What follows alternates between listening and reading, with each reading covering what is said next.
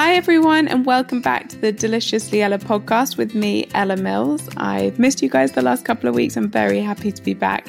We are still recording from home. Things are still a bit up in the air with coronavirus, but recording from bed has its perks. Pregnancy is getting a little bit exhausting at this point as we start to go into the third trimester. So I'm not complaining about a little extra time to relax as we record. And I had 3 exciting things to tell you before we get into today's episode. First things first, our new cookbook launches this week. It launches on Thursday, so 2 days from now. Quick and Easy has been really, there's nothing I've ever done that is marked by so many roller coasters. It started when I wasn't pregnant. It saw me through the whole first pregnancy with Sky. I went back to work on it when she was 4 weeks old. She came to all the shoots. So kind of early motherhood was like the center of getting the book together. Then a global pandemic came and changed all our launch plans. And then I got pregnant with baby number 2. So the book has been really kind of an emotional roller coaster, and I can't quite believe it's here, but it is here, and it is designed to make plant-based eating as easy as possible. So it's 10 to 15-minute recipes, 30-minute recipes, 20-minute recipes, big batch cooking so you can stock the freezer. It's a kind of dream for working from home sort of lunches at the moment as well. Loads of like dips and dressings and sandwich ideas and things. So I'm hoping it's going to make things very easy. We've got a shopping list at the beginning, which is all the pantry staples. So that will keep you going and you won't have to be kind of popping out for one ingredient that you'll only use once, as is in the title. It's designed to be especially quick and easy, so you don't have to do things like that.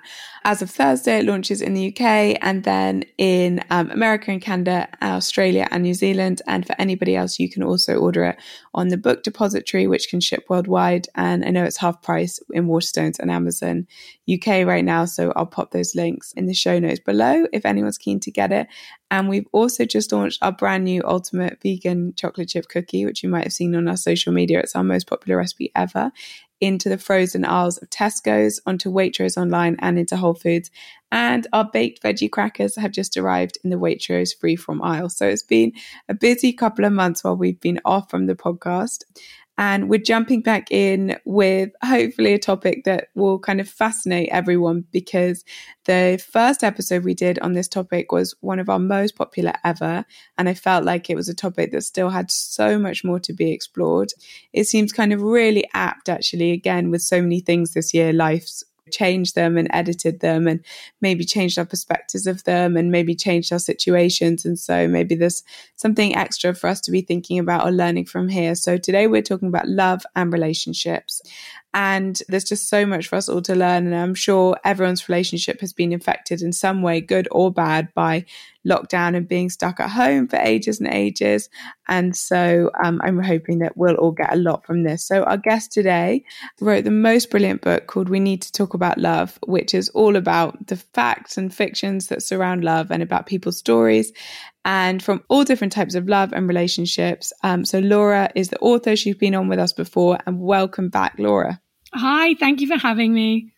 So today what I wanted to do is I think the way that Laura's kind of dissected love and relationships is absolutely fascinating. And I wanted to do a sort of 15 facts of love episode. And this covers all sorts of different things, from being single to getting divorced to grieving. And there's a special section at the end on relationships and coronavirus, because, as I said, I think everyone's had some kind of impact, good or bad, from coronavirus. So can we kick off with number 1, which is, I think, is such an important one to start with, which is that there's this kind of myth, obviously, because of all like the Disney movies and all the rom-coms out there, that being single is kind of a negative thing. But actually, the statistics around that, again, they're not true. And actually, most people really like being single, and 49% of single people actively said they didn't want a partner. And I quite loved why, which is that they love not being nagged. They love being able to spend their money as they like, and they love choosing how to spend their time. Yeah, I love that too. It's not an unusual finding. It's been a finding that is echoed around the world. So US research has found that 55% of singles had no interest in actively looking. And a Japanese study of over 5,000 single people found that more than a quarter said they weren't looking. And being single is now so popular in Japan that the media have dubbed it celibacy syndrome.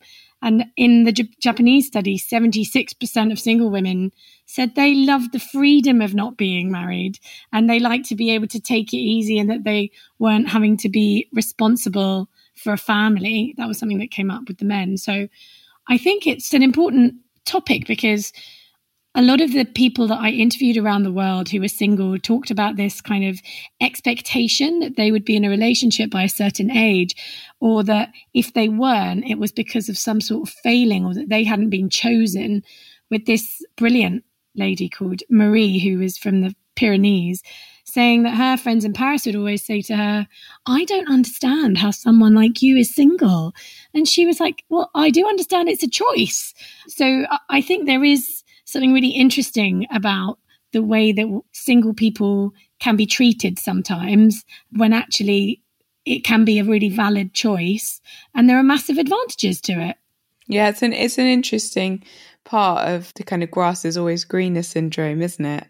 You know, which we have in so many things, not just in our love lives, but the idea that, yeah, when I have this, everything's going to be better. And when I get to this point in my life, everything's going to be great. But actually, it's so, yeah, as you said, there's so many people who absolutely love it. And we need to take out any sense of judgment about that. We did a very interesting episode, actually, with a professor from LSE about kind of myths around happiness. And so much of that was myths around these sorts of things, of this expectation in life that, you know, in order to be happy, you need to get married and you need to have children and you need to have a kind of quote unquote successful career. And actually, again, statistics show that that doesn't necessarily make people happy at all.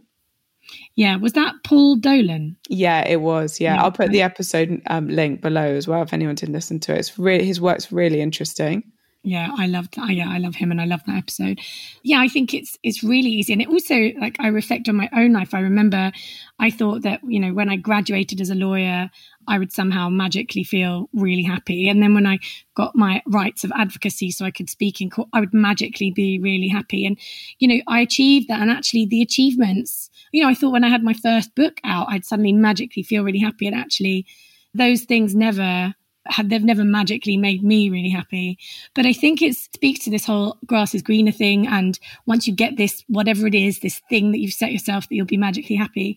But it also, I think, speaks to the idea that sometimes people want to assume that what they have, i.e. couples, want to assume what they have is the right choice or the best choice. And that in order to hold that belief, they need to imagine that people who are single aren't having a great time because it kind of justifies their life or justifies their decision. And I don't think that that's always that fair on the other people. No, it's a bit like making ourselves feel better by making someone else feel worse, which is ultimately never the answer to happiness, is it? It's definitely going to lie much more within our own selves than it is on what we project on people around us. Yeah, I totally agree.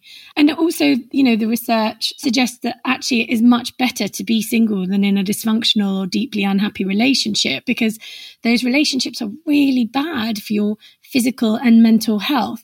And so actually, you know, being single is better in some ways. But the whole, you know, happier, healthier debate is really difficult because it's really easy to compare married like people who are married to people who are single, and there's a huge amount of variety in each. You know, people who are married encapsulate people who are happily married, but also people who are being abused by their partner, and people who are single can involve people who are actively choosing to be single, who are in their early 20s, and people who have just been bereaved and are, you know, in their 40s with children. So I think making those comparisons are a bit dangerous, but a lot of researchers do them.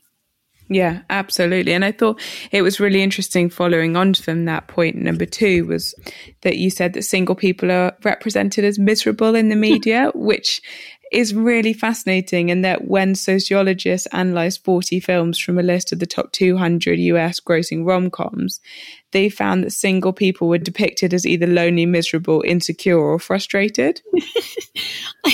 It's just so mean. But it's interesting. Like, sociologists have done a few of these where they've looked at the number of films that have grossed a certain amount or whatever over a time period. And they found, for example, in films aimed at children, between 1995 and 2005 that friendship was kind of really devalued, like Pumbaa in The Lion King, a bit of a joke really. And actually it was romantic love that was idealized. So it's interesting to think about how different relationships and relationship statuses are represented. But I think it's really sad. Like in the study that you just mentioned, that was films between 1995 and 2005 and included lots of random films like 50 First Dates and How to Lose a Guy in 10 Days. And, you know, secretly love that film. But it's not, I don't think it's great for single people to have their mates saying, why aren't you single? Is it because you haven't been chosen? And then to have that kind of message reinforced by media where single people look really miserable all the time. Yeah, no, absolutely. And then you can start questioning whether you're making the right choices. I thought that was a really, really interesting one. And the third one was exactly what you said, which is that if you're not happy in your relationship, then studies have shown those who are married but are dissatisfied in that marriage have poorer health than those that weren't married, which I think is really, that's a really powerful and important tool, which again just shows exactly what we were saying, which is that like ticking a box isn't the answer to anything in life. No, I agree. And also I think it was interesting thinking about this because quite a lot of research, international research, has found that on the whole, there is a tendency to think that people who are married are happier than people who aren't married.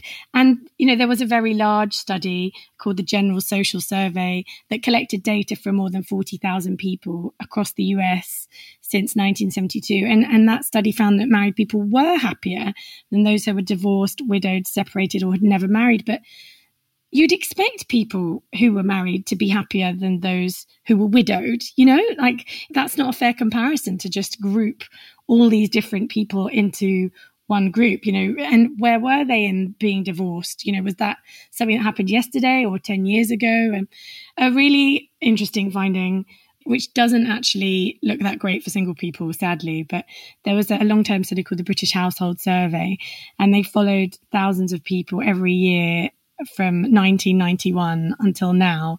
And they found that marriage did make people happier, but it was only like the tiniest little like, woo, when they got married. And then it went straight back to pre-marriage levels. So they concluded that marriage didn't really, it made you happier ever so briefly when you got married. And then it went back to where you were before. Stevie Yap, who is one of the researchers behind this, found that the people who stayed single all the way through declined in happiness over time. So they concluded that marriage doesn't make you happier in the long term, but it protects you from the growing unhappiness that you see in people who remain single. That is very interesting. So it's a question of whether something's kind of an active choice or not, because perhaps in the very long term, people would have preferred a partner. Yeah. Also, one of the conclusions I've come to is that I think obviously a lot of people choose to have long-term romantic relationships, but I think really the most important thing is the companionship that you get from those relationships. And that doesn't need to be in a romantic context.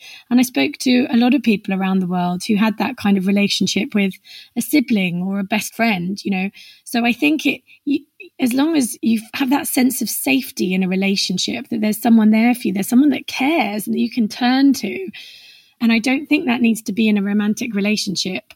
But, all of this nuance is totally missed when you just compare married to single.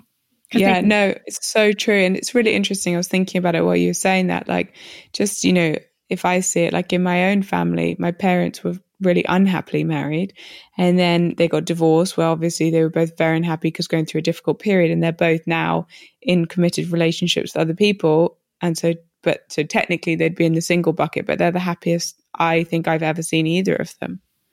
Yeah.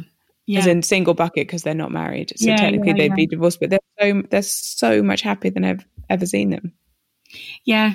And it's actually, I think, dangerous to make sweeping generalizations because it is also individual. And the idea that if what you're doing is leaving a really dysfunctional relationship, then you'll probably be happier when you leave it. Whereas if you're leaving a relatively happy relationship because you're fearful of commitment or for whatever reason, then you might you might actually be less happy. So it's really, there's so much variation in individuals and in their relationships that it is hard to make generalizations. Yeah, no, I think it's a very good point. And you made a really interesting point about soulmates, which is something that is a topic I find personally kind of very, very interesting. But you said that 88% of single 20 to 29-year-olds in America thought that there was a soulmate out there waiting for them.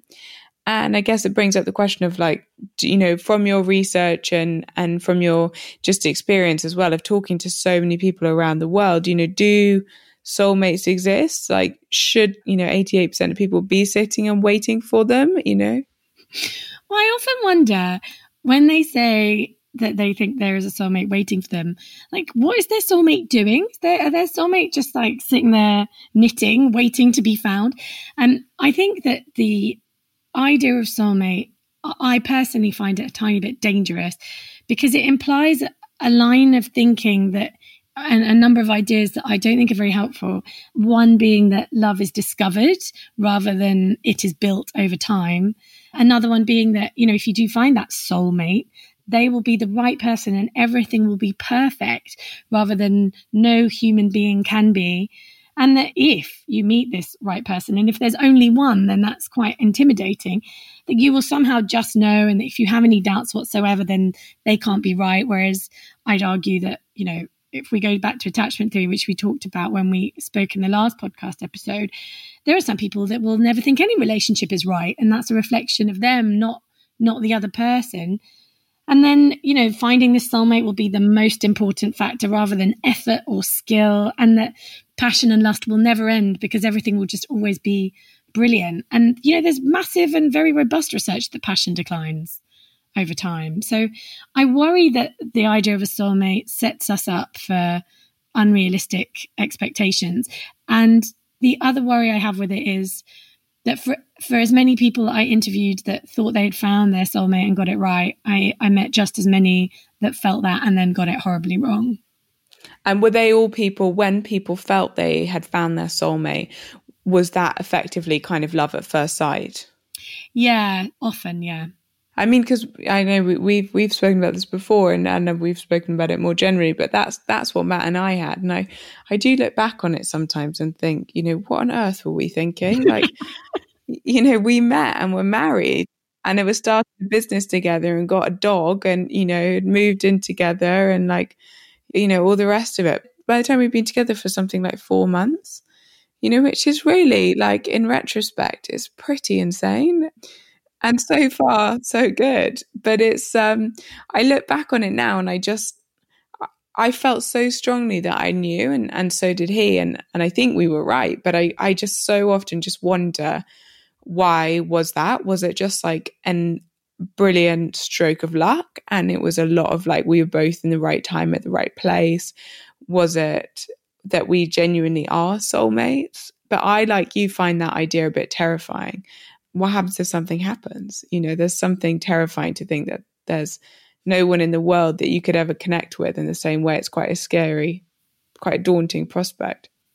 Yeah, it is really daunting. And I don't know of any evidence that says, hey, don't worry, if you find your soulmate and something happens, you'll find another soulmate. But I do know that the research is quite positive about, you know, if your relationship comes to an end, you're very likely to find someone else. So people that were separated, I think it was 94% of them ended up in another relationship. So, but I hear you. I think it's not very reassuring to think that there's only one soulmate out there for people that haven't found a partner, but also for people that have found a partner to think that, well, if anything happens to this partner, I'm doomed because that's my soulmate. So from like a purely logical point of view, I don't think it's a great way to think about things.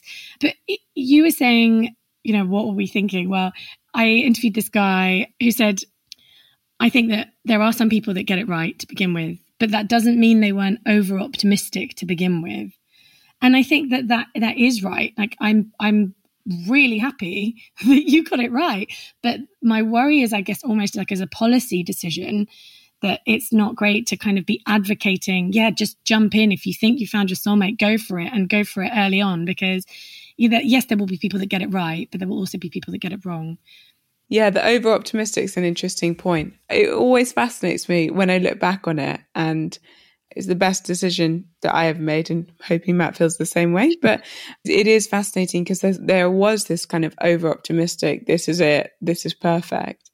And I do sometimes wonder whether we were just very lucky that actually we were incredibly similar and in many, many ways, and actually, did really gel.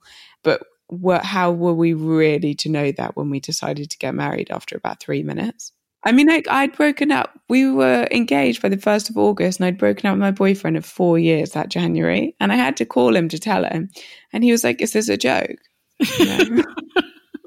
Sounds like it, but it's actually not. Yeah, I mean, that is pretty quick. Yeah, we said this last time, but my advice would have been, if we'd spoken on the phone, I would have said, "Okay, I'm really pleased for you. This guy sounds amazing.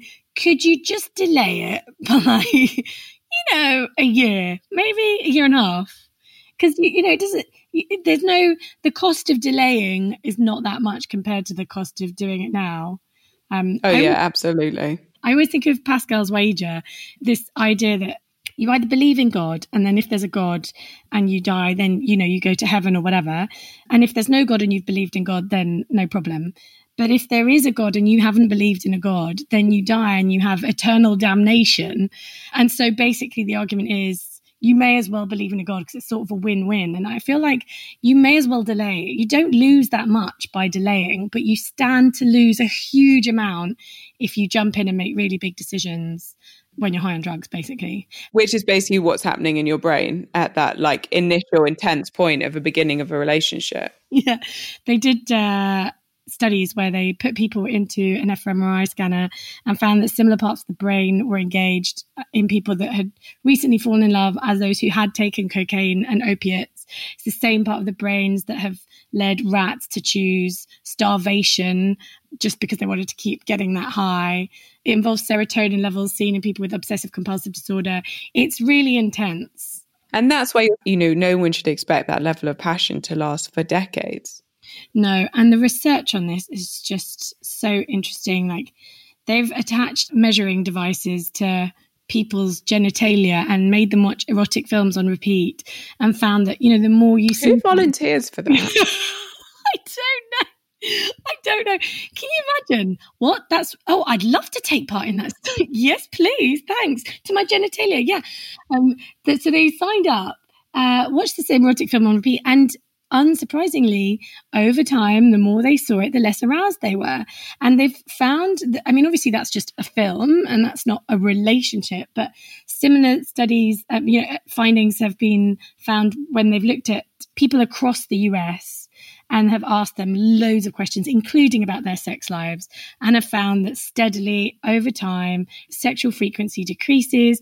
And with the people that didn't fill it in, they left it blank, they could go and find out who their partner was because they had the same marriage date and the same address, and found out that when they'd not put the sexual frequency down and their partner had, it's because they were having incredibly low levels of sex. And so there's this kind of cultural expectation that we're going to have loads and loads of sex all the time, forever and ever. And actually that's not what happens. And it's also something that a lot of the older people that I interviewed talked about. Noel, who was an Irishman in his 80s, said, sex was important to begin with, but now it's more about companionship. And it was, they're quite honest about it. I also interviewed someone called Kay Wellings, who co-founded some of the biggest research in sex across the UK, and found that one generation that are particularly suffering in terms of sexual frequency are what she called the sandwich generation, which is people where both partners work and they have children and they might also have elderly parents. And so they found that they weren't having much sex. And when they asked these people why, they'd say, because I'm knackered. Why would I have sex at the end of an absolutely knackering day when I've got no energy for anything? So I do think, sex declines. There's a lot of evidence that happens. And you can do stuff to help rejuvenate it, but on the whole, it declines. Yeah, better to be honest about it though, isn't it? But there's the next, our number 6, although we haven't actually touched on number 4 yet, so we jumped ahead to number 6, but which I think is quite interesting because it kind of in some ways goes against what you said, which I, by the way, agree with, which is about slowing things down. What on earth have you got to lose? But that living together before marriage makes divorce more likely. Couples who live together before getting married are more likely to break up than those that don't. Yeah, I find it so fascinating. I remember reading that at my desk thinking, what? Because I would have thought that living with a partner before would kind of be good due diligence, to use lawyerly terms. You know, practice. Well, yeah, you're checking out what they're like. You know, do they clean up? Are they considerate? Do they really snore to the extent that you can't cope? The argument that researchers put forward was, well, maybe you have a lower threshold for who you're prepared to live with than who you're prepared to marry. So you think, okay, I'll give it a try. And then you move in together. And then actually you accrue more things together. There are more barriers to leaving. So you buy a sofa, you stay together longer, you get a dog, you buy a bed, you know. And also during this time, your friends might be coupling up, or the other options might be reducing or might feel less attractive. And your other options feed into your levels of commitment, if commitment theorists are right. And then before you know it, you've kind of slid into a long-term commitment. Whereas with marriage, it's more of an active choice. So that's the theory. But there is more recently some conflicted research on that. But I think it's an interesting point. Now that you've explained it, it makes much more sense. And I guess it's the idea that it's, you know, which we see in so many things in life. Sometimes it feels easier to stay where you are, whether that's an unhappy career or an unhappy relationship, because it's easier in some ways than unpicking so many parts, whether that is the sofa that you've bought or the mortgage you've taken out or, you know, the courses you've taken during your career in order to start something new. Yeah, I totally agree. And I think the career point is really interesting as well, because obviously I used to be a lawyer and I know quite a few people who are lawyers who have been talking about not being a lawyer for some time. But I think it's really easy once you've got in a career and you become, you know, increasingly senior and you get more benefits and you know what you're doing and that feels nice and you earn more money maybe, or whatever it is, it can become harder and harder to leave. So it does make sense from that point of view. But I'm also surprised, and maybe that's why there are more mixed results happening now. But I do think that living with someone can be quite useful to see, you know, what they're like every day instead of, you know, just for a date. Oh, yeah, absolutely. I mean, we lived together for about 10 seconds before we got married because the whole thing was 10 seconds. We moved in together after our third date. So, yeah, which was a week. But thank God, because you so quickly realize so many things about someone. And it's so interesting. I mean, obviously, we run Deliciously Ella together. So we do live together and work together. So we're used to sharing one space. But even like still lockdown the last couple of months, it's even that's been different because we might work in the same office, but we tend to be in different meetings and doing different things. So we're kind of coexisting, but often quite separately, and we'll just be overlapping here or there. And obviously now we've all been spending 24/7 with the people that we live with. And again, you even through that, I feel like you learn new things about people. Yeah, I agree. So my husband's a food writer and we often work in the flat together. And even though we're working on different things, we'll kind of pop into each other to say, what do you think of this? Or what do you think? Oh, and he'll cook me nice food, which is great. And then actually now, it's even though we're very used to working in the same place together, there's something very different about the current circumstances, because before it was punctuated by us going to different meetings or seeing other people for a work point of view, but like actual other humans. And that's just not happening at the moment. And he would also go to lots of restaurants, and there's something, and I think it's not just for couples that work together, but all couples normally in life. You have other things that balance your relationship out a little bit. You see your friends, you know, if your partner doesn't like rugby and you love it, you can see your friends that love rugby, not that there has been any rugby on. And, you know, you get different things from different people, and all of a sudden, all of that has gone. All of the balance in life and in relationships, all of the variety has gone. And I think that puts a lot of pressure on relationships. I mean, it can also do good things too. And, you know, there's some research about this. You know, some people, 43% said, oh, we've been really enjoying spending time together. But there will be a lot of people who've been finding the increased time together pretty tricky. Okay, so we've tried to do this fact about 6 times now, and for some reason my computer is having a bit of a mental breakdown, and it keeps closing the podcast session, and Laura is being the trooper of all troopers and the most heroic guest we've ever had, because we've had to restart this and she's restarted the same sentence literally 7 times now. So anyway, I've unplugged all the gizmos and gadgets and microphones and things, so if they sound a little bit different, then I apologize, but hopefully you can hear us, and hopefully we can continue to shine light on what coronavirus has done to relationships. Well, I think this is a perfect example, right? Like if we were in person, we wouldn't have had to start new sessions. And this is how relationships are now, right? Like not all of them, but a lot of them, a lot of business relationships, family relationships, it's all online. And there are benefits because you can speak to people all around the world without traveling or putting anyone's health at risk. But there are massive disadvantages because, you know, you don't get to see all of their body language, or, you know, sometimes you see yourself because, you know, if you're on a platform that shows you an image of yourself, then, you know, whether you're trying to or not, you still can see how you look, and that takes a bit of your brain space. So I think this is literally the embodiment of what's happened to relationships. And it seems like it's gone kind of 2 ways. Some people are having more sex, saying it's bringing them closer, are generally happier. And then other people are saying it's really making them doubt their relationships. Yeah, and really interestingly, more than a dozen cities in China saw a surge in divorce after lockdown ended. And the director of the Marriage and Family Committee in Wuhan said that after lockdown ended, the divorce rate in Wuhan doubled from its level before the outbreak. But, you know, there's nuance to that, like the divorce application procedure was suspended during the lockdown.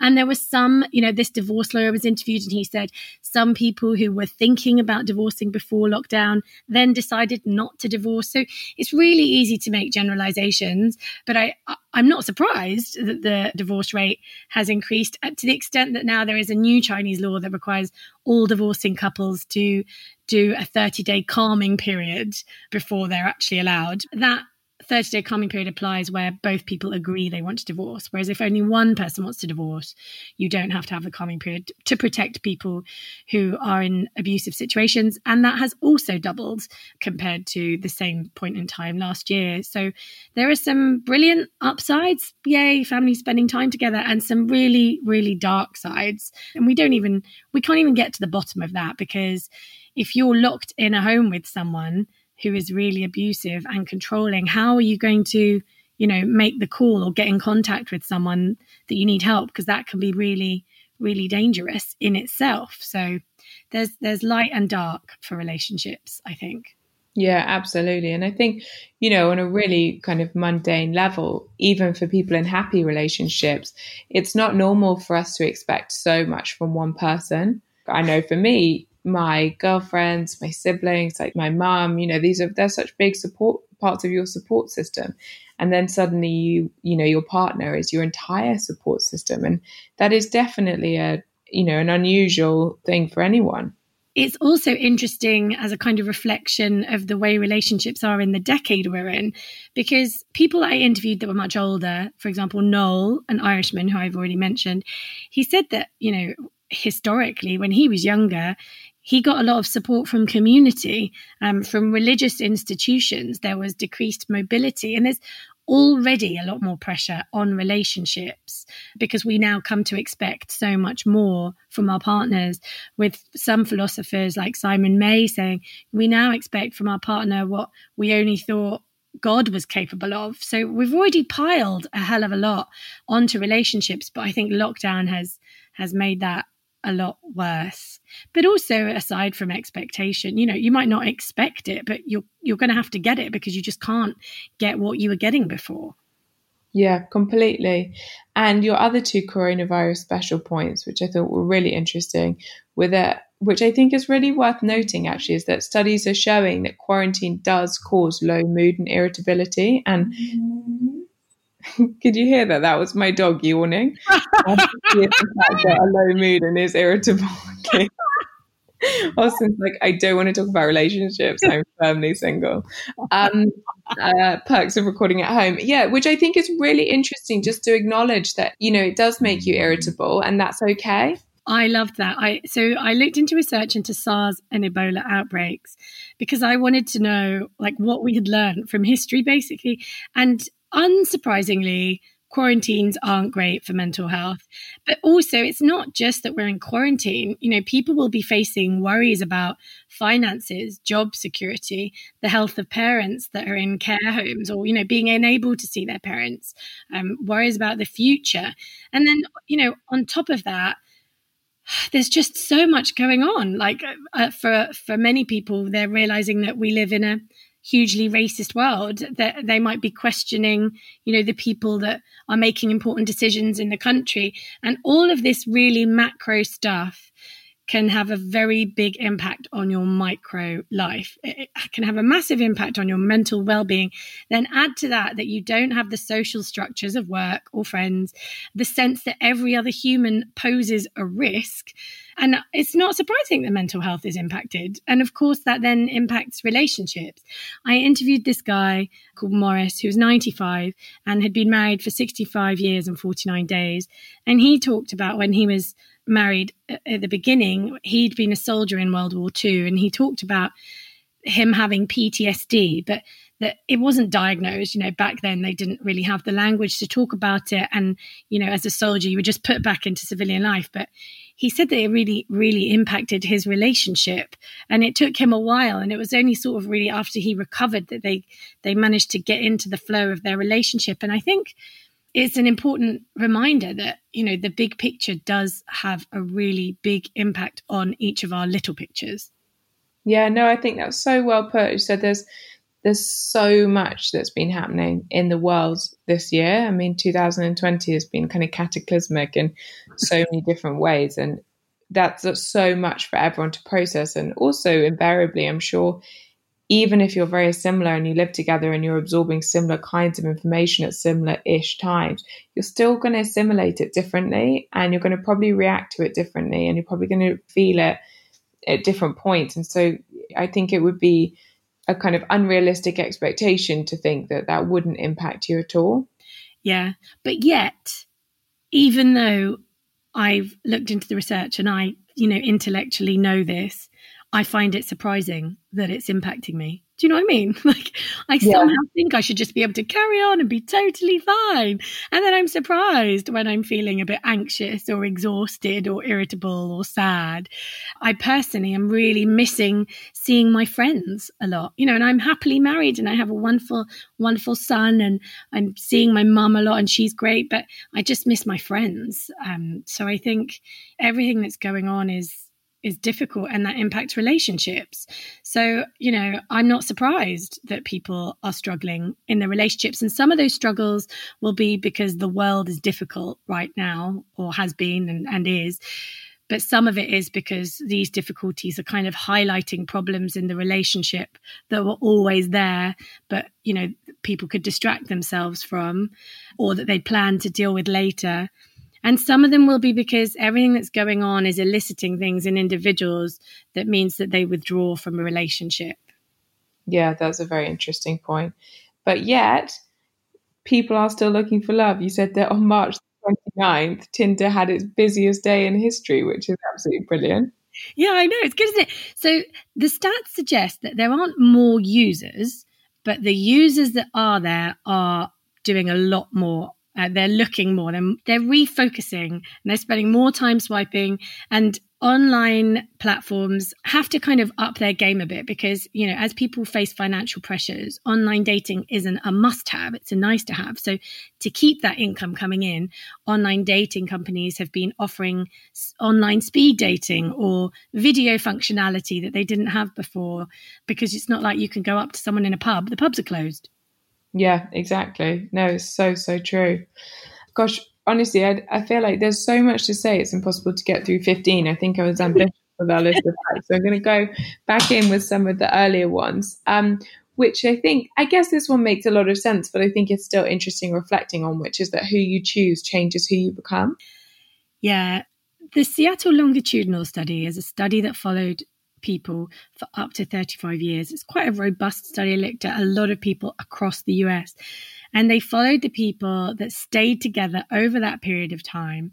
And they found that couples became more similar in terms of vocabulary, happiness, and intellectual ability.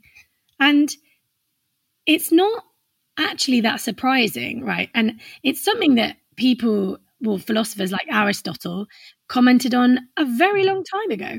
He said, if you want to be a good person, it's going to be a hell of a lot easier if you have a very close friend. Kind of the friendship he's talking about is very similar to what we think of in romantic relationships. If you have a very close friend who is also good, and if you want to be good but you're with someone who is not good, then that's going to thwart you in trying to be a good person. And it makes, like, on a really banal level, if you want to go to the gym and you make an agreement with your best mate that you're going to go to the gym, you're more likely to go to the gym. It's easier to do things with someone else, or it's easier to even think about who you are as a person and whether you're on track for what you want to be doing and who you want to be if you're with someone who's willing to kind of explore those questions. And if you're with someone who just doesn't even want to go there, it's going to be a bit harder. So it makes perfect sense that who you're with changes you and that you might become more similar. But there are also ways in which it's not as straightforward as that. It's not just you then suddenly miraculously everything just becomes more similar. But I think also what was interesting was reading into existential philosophy, which I had read many years ago but kind of forgotten.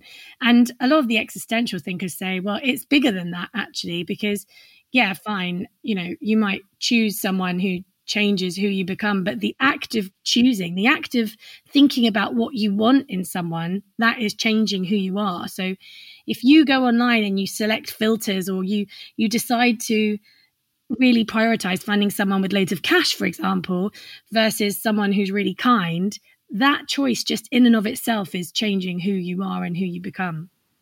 Yeah, that's a very good point. And actually it linked perfectly to one of our other points that we got distracted by earlier, because there's so much good stuff to talk about with this, which is that people were asked what they looked for in a romantic partner and what was most important, and that kindness and understanding were the two most popular picks for people of all ages and all backgrounds, which I think actually is a really nice thing to reflect on. It makes me certainly feel much better about the world. What I love about that study is that it was, more than 10,000 people, 37 countries, 6 continents. I mean, that is a big old study. It's not like, some studies in psychology, they get, a bunch of undergraduates who have to take part in a study to get a course credit. They're usually white, middle class, privileged. They're in their 20s. Really, what are they going to tell us about 5 decades of commitment? I think you're getting a very narrow view, whereas this is people all around the world. And I love that kindness and understanding was most important. And that came above, closely followed by exciting personality, which I love, and intelligence and health. But also money was really low down on that list, which I find really life-affirming as well. But there is some evidence against that. There was a really tiny study where people were given a kind of budget to spend on a partner. And when they had all the money in the world, they prioritized kindness. But when they had a restricted budget, kindness kind of sank a bit lower and attractiveness became more important, which is a little bit less uplifting. It just shows as well that studies are absolutely fascinating and lots to learn from them, but they're never going to incorporate everything. Yeah. You always keep saying life's sort of too nuanced for that. And also, people will say what they want, but there is a big difference between what people say they want and what they actually go for. Yeah, very good point. And it's that's actually verified in speed dating and online dating studies. So, another kind of counter argument against being supremely picky is that you don't really know what you want. And half the things you think you want aren't actually that important in the first place. And so I wanted to finish with 3 more points. And one of them, which I really, really like, and actually isn't necessarily what I expected, which is that a man's idea of what is attractive doesn't age with them. At 50, they still fancy who they did when they were 20. Yeah. From the kindness most uplifting stat to something that I find a bit sad. Yeah, so basically Christian Rudder, who was a co-founder of OkCupid, looked at the data of real-time users. So this isn't a study where, they got 100 people to answer some questions on a piece of paper. You're watching how people actually behave when they think they're not being watched. And men aged between 20 to 50 essentially went, when rating for attractiveness, for women who were in their low 20s, so 20 to 24-ish.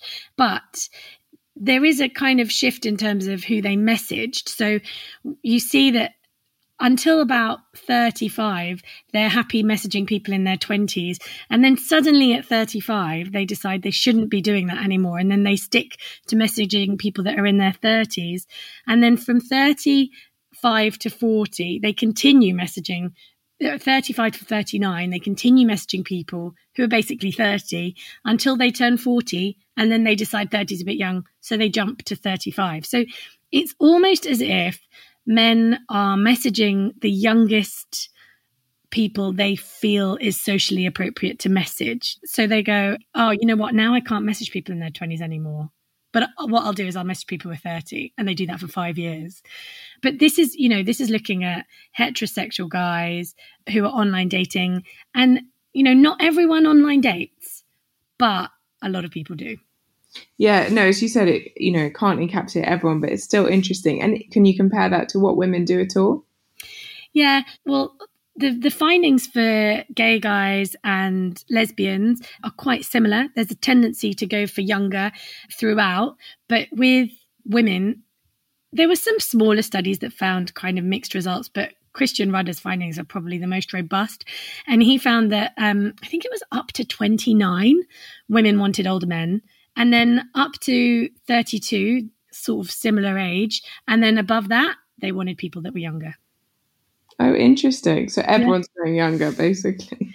And the one thing I think about the being younger thing is, what do you get if you go for someone younger? Yes, you get someone who looks younger, and that may or may not be more aesthetically pleasing. And evolutionary psychologists would say, well, if you go for a younger female, that shows that they're more fertile, blah, blah. But that doesn't explain why the LGBTQ plus community are sometimes choose to go for people who look younger. But another point that a psychoanalyst made, which I really like, is that maybe actually what they're trying to do is sort of avoid their mortality, because if you're going for someone younger, then you can deny that you yourself are aging. Yes. Classic midlife crisis. Except it's not a midlife crisis because it's consistent for between 20 and 50 for men. We don't know what happens after 50 because he didn't get that data. I think partly because there aren't that many people over 50 who are using the platform at the time, but I doubt there would be much change. So our last one to finish is one that I think I actually did find quite surprising, which is that men around the world are likely to think that marriage makes you happier than women do. Yeah.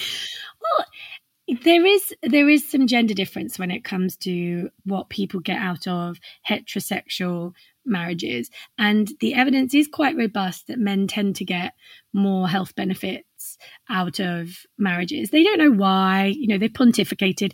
Maybe their female partners drag them to the doctor or look after them or make them good food or stop them from going out and drinking or whatever it is. But we also know that men tend to suffer more when relationships end, and men are more likely to jump into a new relationship faster, which has ramifications if there are any kids involved. But as well as there being a gender difference, there is a cultural difference, because in some cultures, for example, in Russia and the Philippines, 70% assumed that people who were married were happier. So there is this kind of cultural idea that feeds in. If you are in Russia or you're Russian and you think that marriages are happier, why is that? Is that because they have happier marriages? Is it because being single is more miserable there? Or is it because you have absorbed this cultural nebulous belief that marriage is what you ought to do, and therefore you think that makes people happier? There's literally just so much to think about here. It's unbelievable. And I think the ultimate thing is all the stats say so many different things, and it's just the ultimate example of the fact that relationships are just so complicated and individual and ever-changing and nuanced. And all kinds of events impact on them. One of the stats we didn't get to was that grief's shown to last half a century. And, and then we're also seeing how a pandemic and a quarantine impacts relationships. And it's just absolutely fascinating. And I think that it's good to pick apart some of the nuance, because often the nuance isn't really reflected, in media or in song lyrics. There are just so many representations of all you need to do is find that one right person and then off you go. And I just don't think it's even nearly as simple as that.